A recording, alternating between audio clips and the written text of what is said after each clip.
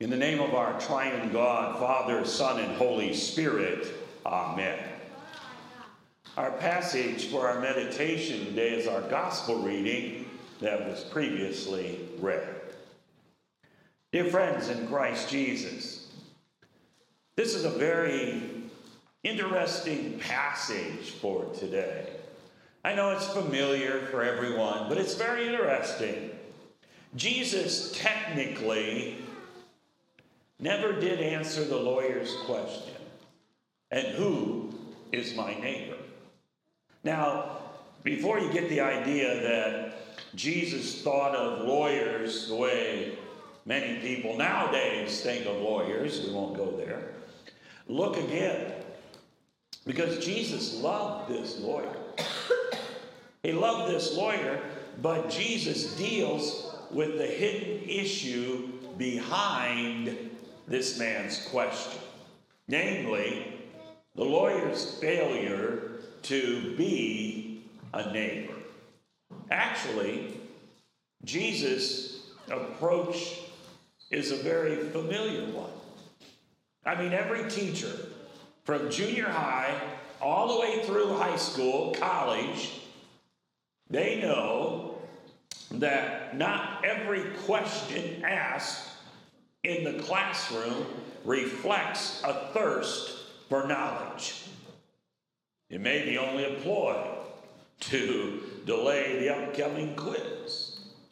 Or it may be trying to seek relief from typing out notes or handwriting notes. Or it just may be a way to get the teacher off track. That's what they always tried to pull with me. That was pretty easy. It's also true in counseling. Not every complaint by someone reflects the true state of affairs. When a college student says that she is tired, it may mean that she's confused as to what to do next.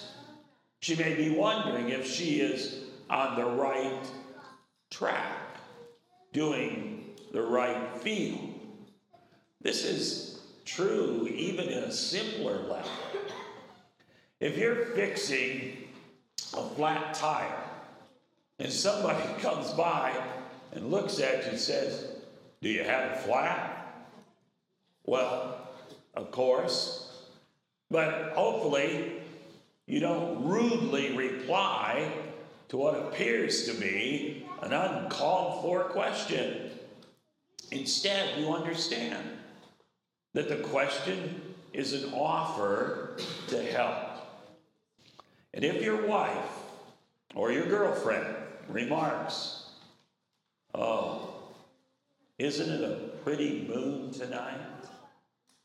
Hopefully, I pray, you understand that question doesn't mean that you need to go and launch off into a discourse on astronomy and the whys and wherefores of the formation of the stars and the planets. Hopefully, you don't do that. Jesus understood that this lawyer had other issues behind his question. The lawyer was trying to justify himself. That's what we're told. He wanted his being a nice guy, he wanted that to count for something. He thought his obedience should get him into heaven. He felt he had all the right answers. Except he really didn't know the truth about Jesus, who is the ultimate Good Samaritan, the Good Samaritan of the gospel. And he empowers us to be compassionate like the Good Samaritan in our story. And so today, Jesus will show us all about becoming Good Samaritans.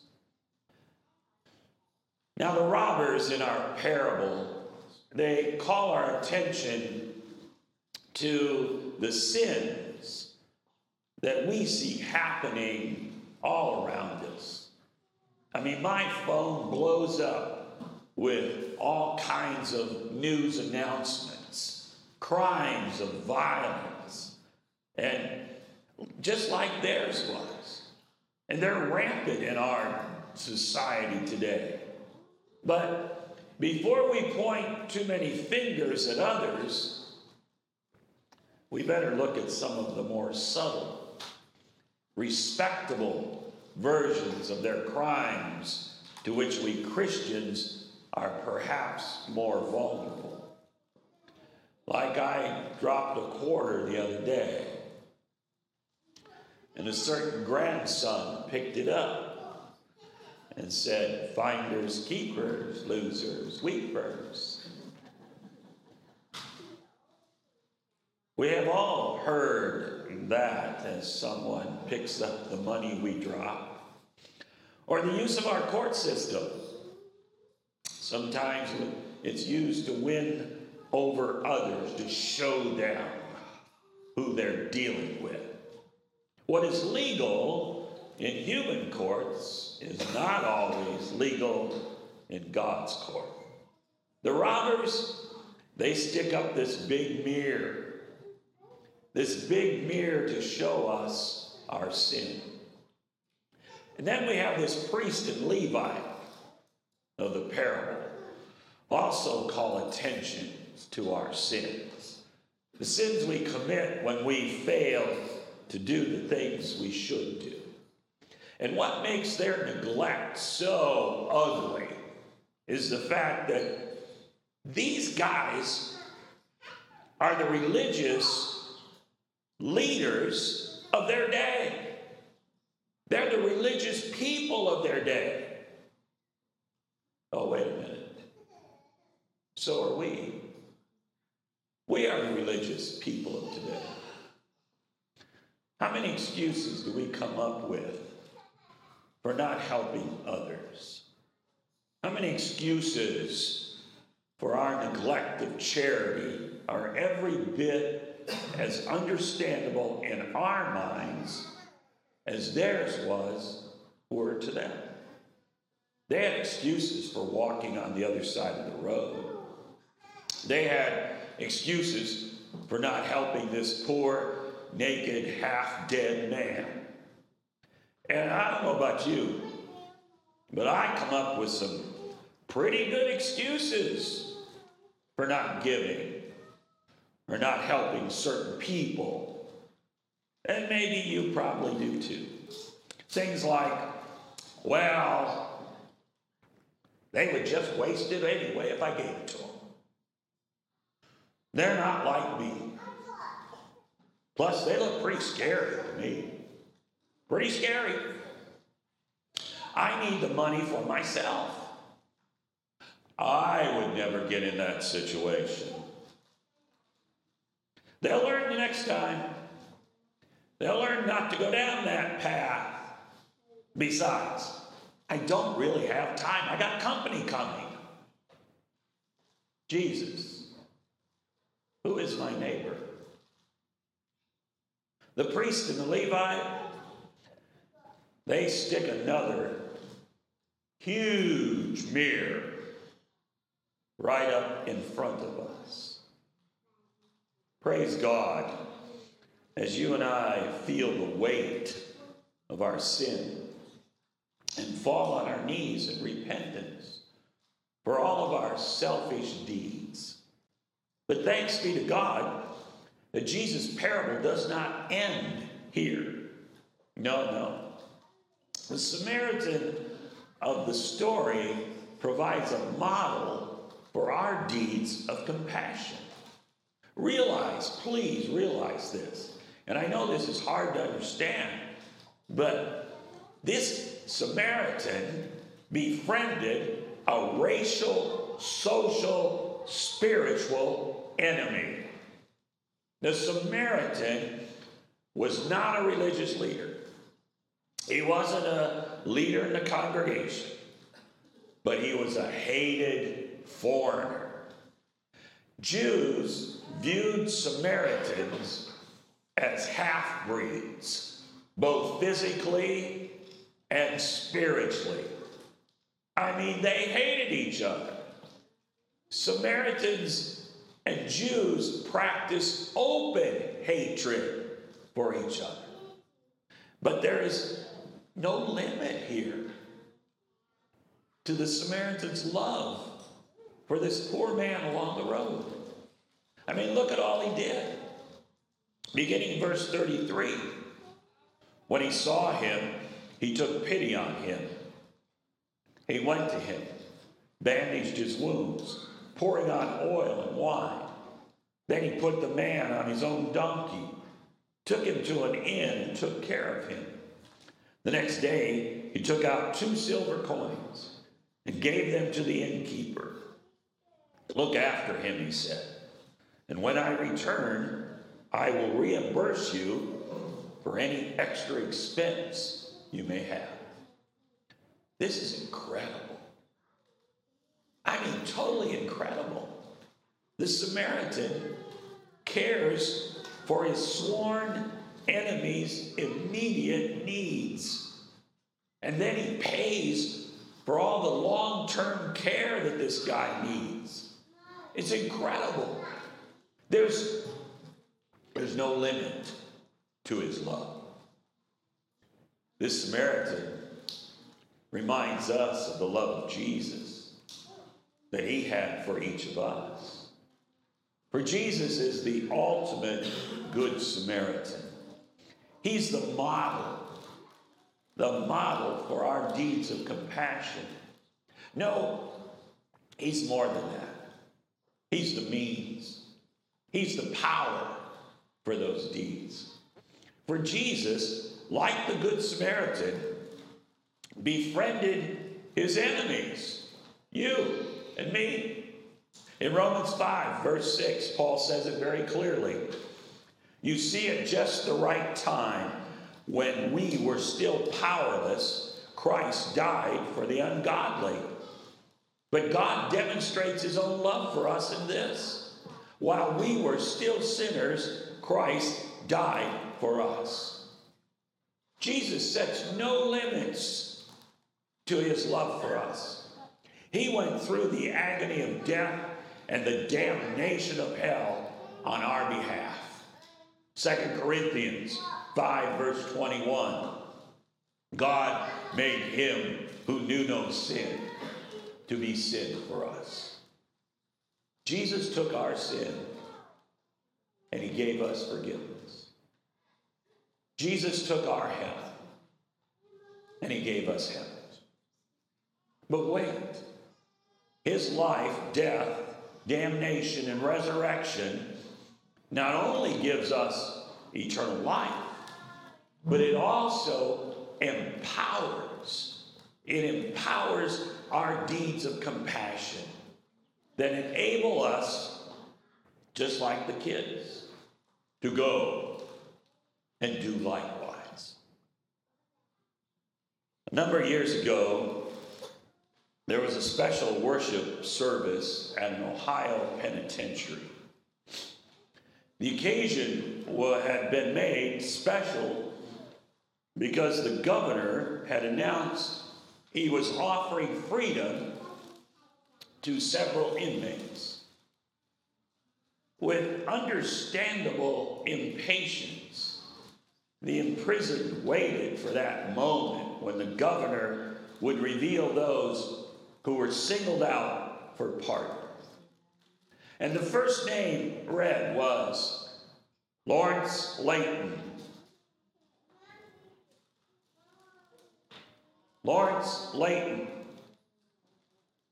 come down and get your pardon.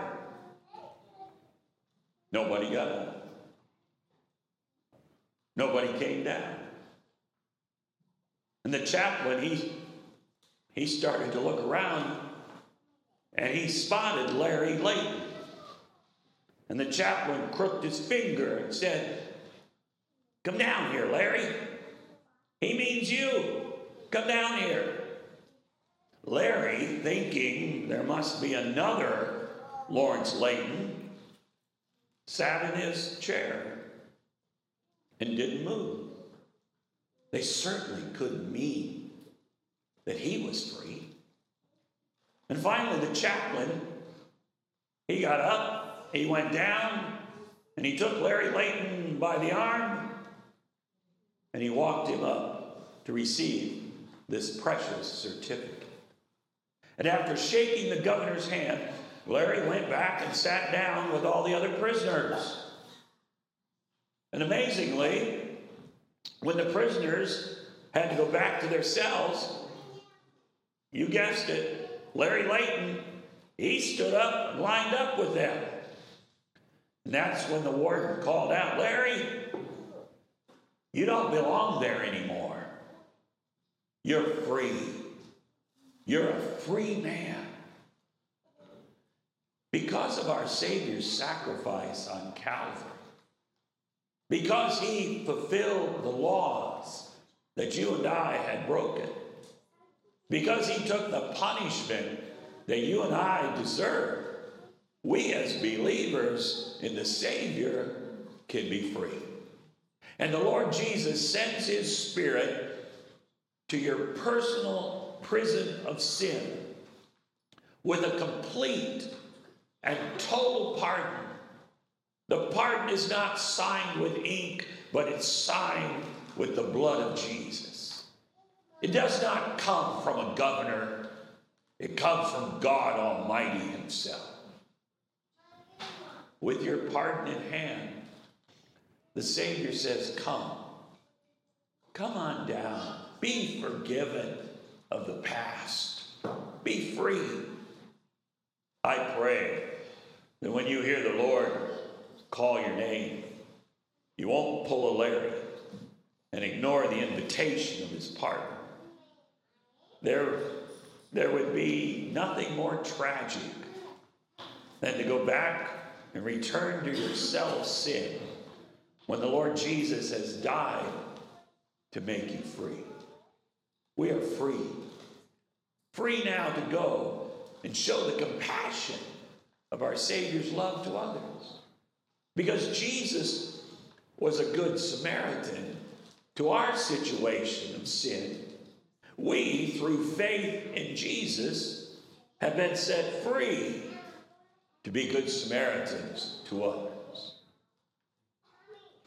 It was a cold, bitter day, and a boy stood shivering on a steel grate in the sidewalk. His clothes were thin and tattered. A woman, appropriately dressed for the weather, stopped and engaged the boy in conversation. He was indeed a child of the street. And this compassionate woman took him to a nearby store, clothing store, and outfitted him from head to foot. And the lad was filled with joy and gratitude. He could not thank her enough. And as they said goodbye, and they walked away in opposite directions, this happy boy turned back to ask a question. "Are you God's mother?" And the gentle woman answered, "Oh, no, I'm just a child of God." And the smiling little boy remarked, "I knew you were related." You are all related. You are all related, my friends, as well. And for the Holy Spirit, through the gospel, enables all of us, his children, to be good Samaritans in our everyday relationships with one and all. Thanks be to Jesus. Thanks be to Jesus for making us good Samaritans. Amen. And now the peace which only comes from above fill our hearts with faith unto life everlasting. Amen.